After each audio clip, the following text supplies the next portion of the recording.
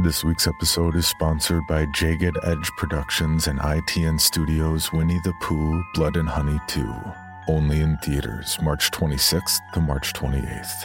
The suspenseful and thrilling sequel to last year's immense hit, Winnie the Pooh, Blood and Honey, amplifies the gore factor with 10 times the number of kills to put fans both new and old at the edge of their seats. After Christopher Robin reveals their existence, Winnie the Pooh, Piglet, Tigger, and Owl land on the endangered species list as hard targets.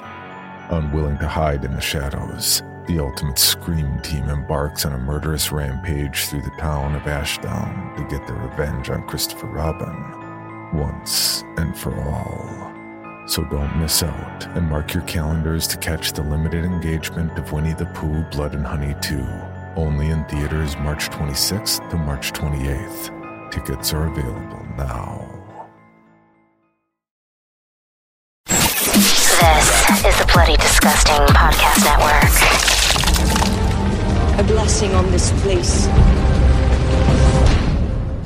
This witch's place.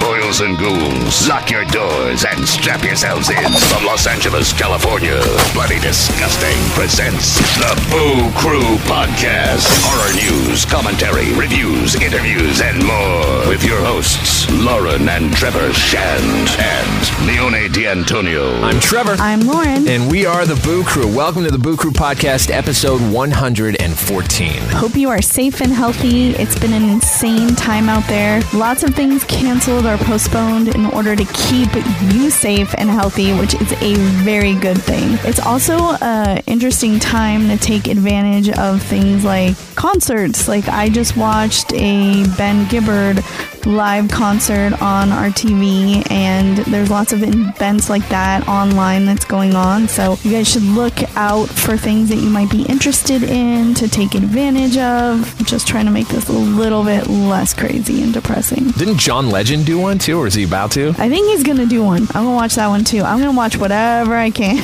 Just to keep myself and our kids busy. It's also really affected film releases and production schedules. Some are kind of in limbo right now, and then some are being pushed to advanced digital and VOD releases, with some theaters temporarily closing. As far as horror and genre flicks, I know Birds of Prey is going to be available as of March 24th. Universal is going to be releasing The Hunt and The Invisible Man on VOD Friday, which you must check out. And that movie Emma is coming out as well. That was really fun. Yeah, Autumn de Wilde did Emma, which is not a horror film by all. No, but it's got Anna Taylor-Joy. Yes, from The Witch, and it's got Philip from Shaun of the Dead. There which you go. Makes everything amazing. Horror enough, and it's Victorian themed. So anybody out there you like that aesthetic, being a horror fan, you're gonna dig Emma, I think. Yeah, and Fun. if you have kids, Trolls, the second Trolls movie is gonna come out soon. So look that up. I know my kids are super excited. And there's also so many incredible shows out there to binge. One of those new shows is Motherland, Fort Salem, that premieres on Freeform this Wednesday night at time of release. It is an awesomely original spin on the witch mythology, and the look and feel is amazing, and it has plenty of magic and very creepy moments to keep horror fans indulged. On this episode, we talk to the show's creator, Eliot Laurence. We get into his love of horror, how he developed this reinvented spin, right down to the casting, the powerful imagery, set design, and more. Leo's going to be back for the next episode. We've been setting up a remote solution for that. Some of our upcoming episodes will also be recorded remotely, much like this one. Casting a spell on episode 114 now. This is Eliot Laurence. Answer the call and listen to the Boo Crew. Witches, you are called to greatness. All of you will serve as soldiers of the United States Army. Fort Salem is a witch's place. Soldier couldn't ask for better sisters. Make me proud. Go ahead, scream. That's all we need. Another victim crawls onto the gurney for a Boo Crew Autopsy. Joining the Boo Crew in the Speakeasy studio is a wonderful screenwriter, producer, and showrunner. His list of accomplishments include 14 episodes of Logo's The Big Gay Sketch Show, 2014's award-winning independent feature Welcome to Me, starring Kristen Wiig. He went on to create the hit TV show Claws for TNT, and recently became an important part of the fold for Fox 21 TV Studios and Disney, where he'll be creating, developing, and producing content for all platforms, network, cable, and streaming, which is truly a gift for us as viewers. The president of Fox echoes this sentiment in his statement, "There aren't a lot of writers with his range around." Truer words could not have been said. His latest concoction is a phenomenal new show that takes the world of witchcraft and magic and turns it on its head with bold decisions, inventiveness, and it's a testament to wonder and imagination in the purest sense. That show is Motherland, Fort Salem. At time of release, it premieres Wednesday, March 18th on Freeform. Joining us is its creator, Eliot Laurence. Yeah! Woo! Hey, I'm intimidated by myself now, so I don't know how I'm going to continue with this interview, but thank you for the kind words. Well, thank you for making such an incredible show. And also thank you for spending some time with us today during what is an insane time in world history. And just off the top, as someone closely involved with studio production, I had heard work on the fourth season of Claws has recently been shut down. What does the situation look like from your vantage point, and how are you soldiering on through all this? It's a strange time for sure. We actually started working remotely yesterday on Zoom, and it worked pretty well. We're just bewildered. You know, we had so much excitement going up to the premiere. We were going to premiere at South by and do all of these fun things. And it's a strange time, but I really believe in the show, and I have kind of a magical hope that people will binge the hell out of it and just get really invested in the world during this weird time. You know, what's interesting is that the new show comes at a very interesting time. It's got a very strong message of hope and togetherness and empowerment, which is definitely all things that we really need right now. And as I said, Lauren and I have been able to watch some episodes. It's amazing. Congrats on this incredible achievement. Oh, my goodness. Thank you. You're so kind. The subject of witches has been explored through many genres in cinema and TV. From Charmed, there was the fantasy drama Practical Magic, The Craft, Argento's Suspiria, and scores of horror films. As we discuss horror on this show quite frequently, are you a fan of the horror genre, and what would be some of your earliest memories of being impacted by it? I adore horror movies. I have since I was a little boy. I probably saw a lot of them way too early. The Shining in particular was like, wow, this reminds me of my childhood. Not that my parents were that horrible, but just that sort of creeping sense of this current of weirdness kind of running underneath life was something that I was always aware of and kind of obsessed with. And I try to keep a strain of horror running through Motherland to the extent that I can. It is a very hopeful show, and we definitely made a conscious decision to land the show somewhere between utopia and dystopia, because I think there's been a lot of incredible dystopic TV, but we wanted to distinguish ourselves and have kind of a mixed message there. But I like to entertain people, and scaring them is part of that. So I always want that to be a part of Motherland too. To prepare us for Motherland, what can you tell viewers about what they'll be seeing in this show and this amazing world that you've created? Well, so we will be diving into a kind of a pocket matriarchy in this alternate America. It's not an America where matriarchy has spread completely, and it's not a world where that idea has taken hold, but it's sort of a pocket world within a world. And for the people that are part of this world, the rules are very distinct. When you turn 18, you conscript in the witch military. And the Spree, who are kind of a terrorist organization in this world, have a big opinion on that. They say conscription is another form of slavery, and it's, unjust for governments to control bodies to that extent. So that's their point of view. But for our main three characters, it's something that they knew was coming. They were born to witch lineages, and so they knew this day was coming, but they each have a very distinct point of view about it. Abigail is from this illustrious family of generals and wealth and position, and she's kind of an alpha, and for her, this is a stepping stone to war college, which is a stepping stone to becoming a general like everybody else in her family. for Raelle, she just lost her mom to combat. So she has a massive chip on her shoulder about this whole enterprise. And Tally's kind of like a walking exclamation point. Like, she's so excited about everything. And it made me think of a lot of people joining the military after 9/11. She's somebody who has seen these spree attacks that have gotten stranger and more disturbing, and genuinely wants to do some good. And we will see that naivete tested and hardened in the series. So they each start in a really distinct place and hopefully end in a really distinct place. Going back to that lineage and how this whole thing basically began in the seed of the idea. So it was a deal, a pact formed by the U.S. government and witches. Can you explain that a little bit? Sure. It was a little too early for it to genuinely be a U.S. government because, of course, it was still the colonies. But it was an agreement that was first made between Sarah Alder, who was one of the Salem witches who was tried and decided to fight back instead of allowing herself to be murdered. From that deal that was initially made with the Massachusetts Bay Militia, it eventually wound up in the Constitution. But this deal 327 years ago defines the life of witches and traces witchhood through these matrilineal lines. And it's a pretty big deal if you're a witch. Doing research about witchcraft, is there anything that you discovered that you didn't know before? Well, it's so funny.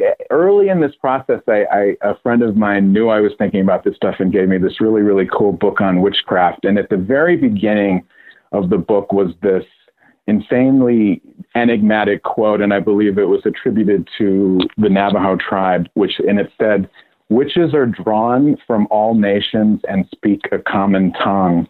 So after the initial idea of, wait, witches in military, wait, they're drafted, wait, they're conscripted, and they learn magic at Fort Salem, came this idea that witches are like the quote, like that enigmatic quote said, are kind of from everywhere and exist in every culture. And it's kind of true if you look at the history of the world and the persecution of sort of otherness and witchcraft.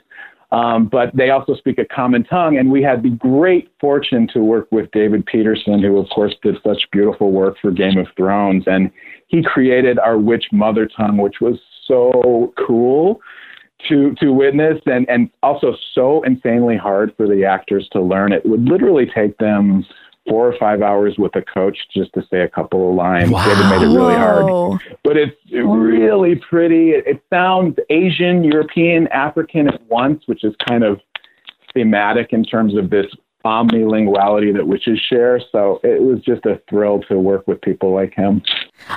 I love this show so much, and it showcases women in power. It flips gender roles. It's led by a female cast, and then you've got female directors, and you've taken something that history was, that was horrible in history, the Salem witch trials, and you turned it into a positive, and then you have witches being respected and honored and put in these very important roles. What did the groundwork look like in terms of making this a feminist show? Well, that's kind of where I always come from. I'm a hardcore feminist. I was raised by a feminist mom, and I had a very feminist aunt, and even my dad is kind of a feminist. So I love that. Yes, I'm very lucky in that respect. So this was the world that I was kind of steeped in, and it's the world that makes me curious too. And for Motherland, it was really about taking this idea of a population that has been othered in various ways through history. And instead of having them in the shadows, they're kind of front and center, and they're also imbued in this series with duty and service and sacrifice and all that stuff we kind of usually reserve for male heroes. So it was really, really fun to kind of be provocative and flip that around. The world building, as you're talking about, it's so rich, and you've done such an amazing job crafting this beautiful and really poetic backstory that is so exciting and truly original. How long did this process take for you? How long have you been stewing on this idea and constructing all this stuff? Oh my goodness, so long. About maybe 8 or 9 years. I had been working with Gary Sanchez, particularly Kevin Messick and Adam McKay, on the movie Welcome to Me. And so I was friends with those guys, and I had this idea, again, 8 or 9 years ago. I walked into their office, pitched it. They loved it. back then it was kind of the time of Hunger Games. So the initial thought was, hey, let's do some novels and let's do some movies. And so I was like, yeah, let's do that. I've never written a short story, but let's write a novel. So I did it. I tried to do it. And I chose a really, really hard way to do it. I chose interlocking diary entries from each of the three main girls. And it's a cool idea, but it's really tricky because each voice has to be so unique and every prose style has to be completely different. So I basically chose the hardest way to do it.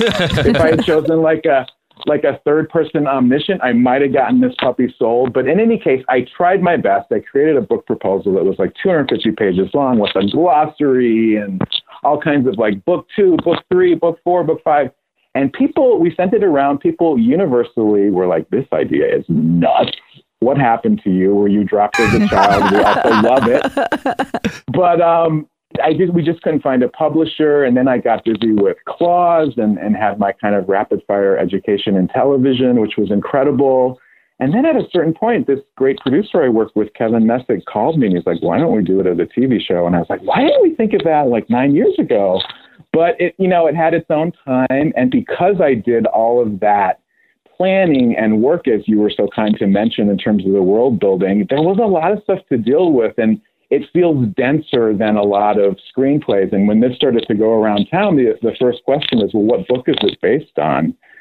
And, there's an unpublished one sitting there ready to go. But it's been a long-term labor of love. This was a project that my manager often referred to as my psychotic project. I just couldn't let it go. And previously, I worked mostly kind of in dark comedy. So the whole speculative fiction genre world was kind of new territory for me. But I just kind of let go and trusted the oomph behind the idea, which was always there. And it was that feeling you get sometimes as a writer where you feel like there's something looking back at you from the abyss and kind of talking to you in terms of that blank page. And I don't know, it's been, to be a little corny, it's been magical.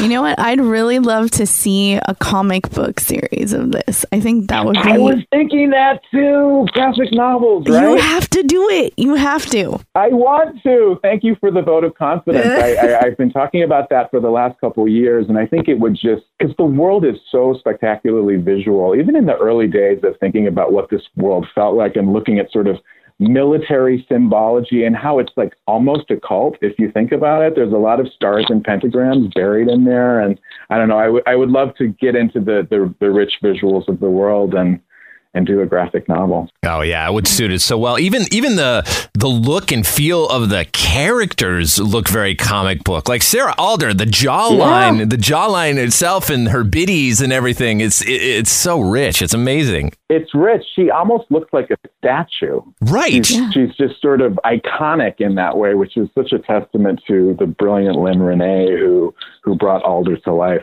I'm curious, as far as sitting with these characters for, like you said, 8 or 9 years, and then going through the casting process. I'm not sure how involved you were in the actual casting process, but to be able to see these characters finally come to life in such powerful ways, how does that feel? It feels incredible, and I'm going to invoke another cliche here, with your permission, which is that the ladies who play the main three girls in the show are very much their characters. I mean, not literally, but in terms of Raelle, Taylor Hickson brings this gravity and this history in the sense that this person has been through a ton. Ashley, who plays Abigail, has this confidence that's so unimpeachable. And she just has this like forward momentum in her personality that is pure Abigail. And Jessica, who plays Hallie, kind of is that exclamation point in her life. Like, she's so full of wonder, so full of hope, so full of just curiosity so it's uncanny. And I was very involved in it. It was not an easy search. It was really hard to land these people, but I feel like we did a really good job, and I'm so lucky. Oh yeah, and also Demetria McKinney's drill sergeant Anacostia. It's such a nuanced character. To find someone to bring those subtleties to life is magical. Yes, Demetria is incredible. They're all incredible. Scylla, played by Amalia Holm. But Demetria, I didn't even know this. She kind of grew up as an army brat, so she brings so much authenticity to Anacostia, who's just a deeply complicated and rich character. We're going to see a lot of cool stuff from her.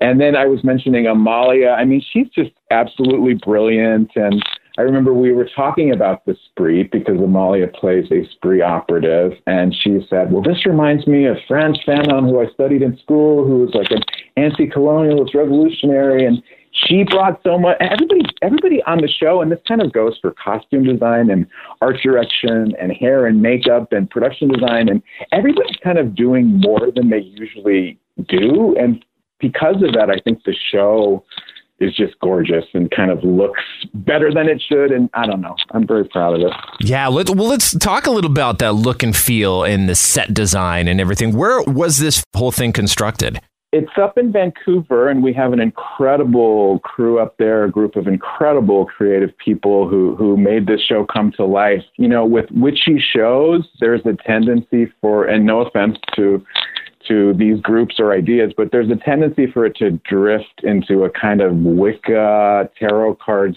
charm vibe.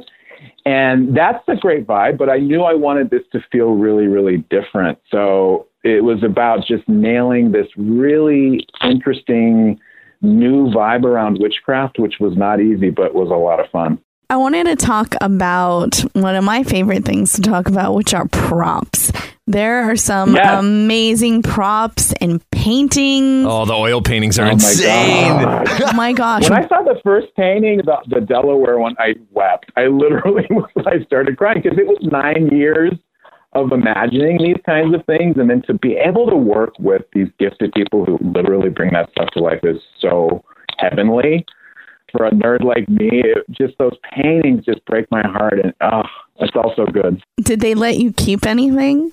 Yeah, a little bit, but we're gonna see those again, so they're kind of part of the world. Part of the lore. Yeah, I love them dearly. So you've altered history and even geography in some very poignant and compelling ways on this show. What informed those decisions, and what kind of messages or discussions do you think these decisions can inspire?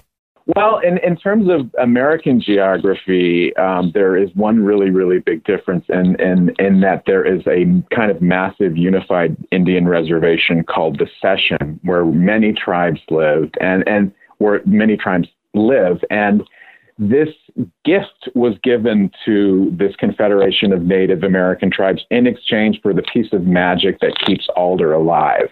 So namely the sort of Biddy magic whereby she is able to distribute her age among 7 women. So this was a piece of magical technology the U.S. government acquired from these confederated tribes and in return gave them this massive swath of incredibly valuable land that borders the Mississippi and kind of divides the country into East and West. You also refrain from abusing the word magic on the show. It's referred to as work or combat training. What was the intent in staying away from that in the spirit of reinvention? Thank you for knowing that. I do say magic when I talk about the show, but you're right. It never appears in the show because it feels like too frivolous a word. It felt a little light for the kind of stuff that these ladies are learning how to do. I like the term work because work is hard and magic should be hard. And I think if magic feels visceral and physical and hard, it feels a bit more real, which is always what I'm after. The supplemental artwork, the propaganda posters, the promo videos, the clips on social media, all this stuff in the real world is so amazing for the show. How important was it to make those things just as powerful and evocative? Kevin and I have been so floored by the marketing for the show because they just ran with it in such a bold and creative way that we could have not asked for a better experience. We love the propaganda posters. We love the I Want You poster. It's just that they got it and embraced the what if in such a joyful way that it's been really fun. And the money thing on Snapchat is so cool. And I don't know, I'm so tickled by all of it. I just wanted to ask what you've been watching since you've been like hunkered down like the rest of us. Like, is there anything like horror wise that you've been watching? Oh, I watched The Outsider. I loved it. Yes. Yeah, I loved it. Boy, was it good. I mean, I have some things that I wish had been different about it, but, you know, you got to respect what they did. I think that is one of the creepiest bad guys. I mean, that makes Dracula look like the coolest dude, right? Like that baddie over there really, really freaked me out. I really enjoyed that. Horror. I love Ari Aster. I watch Hereditary like once a year. Like it's like my favorite thing. And I love Midsommar.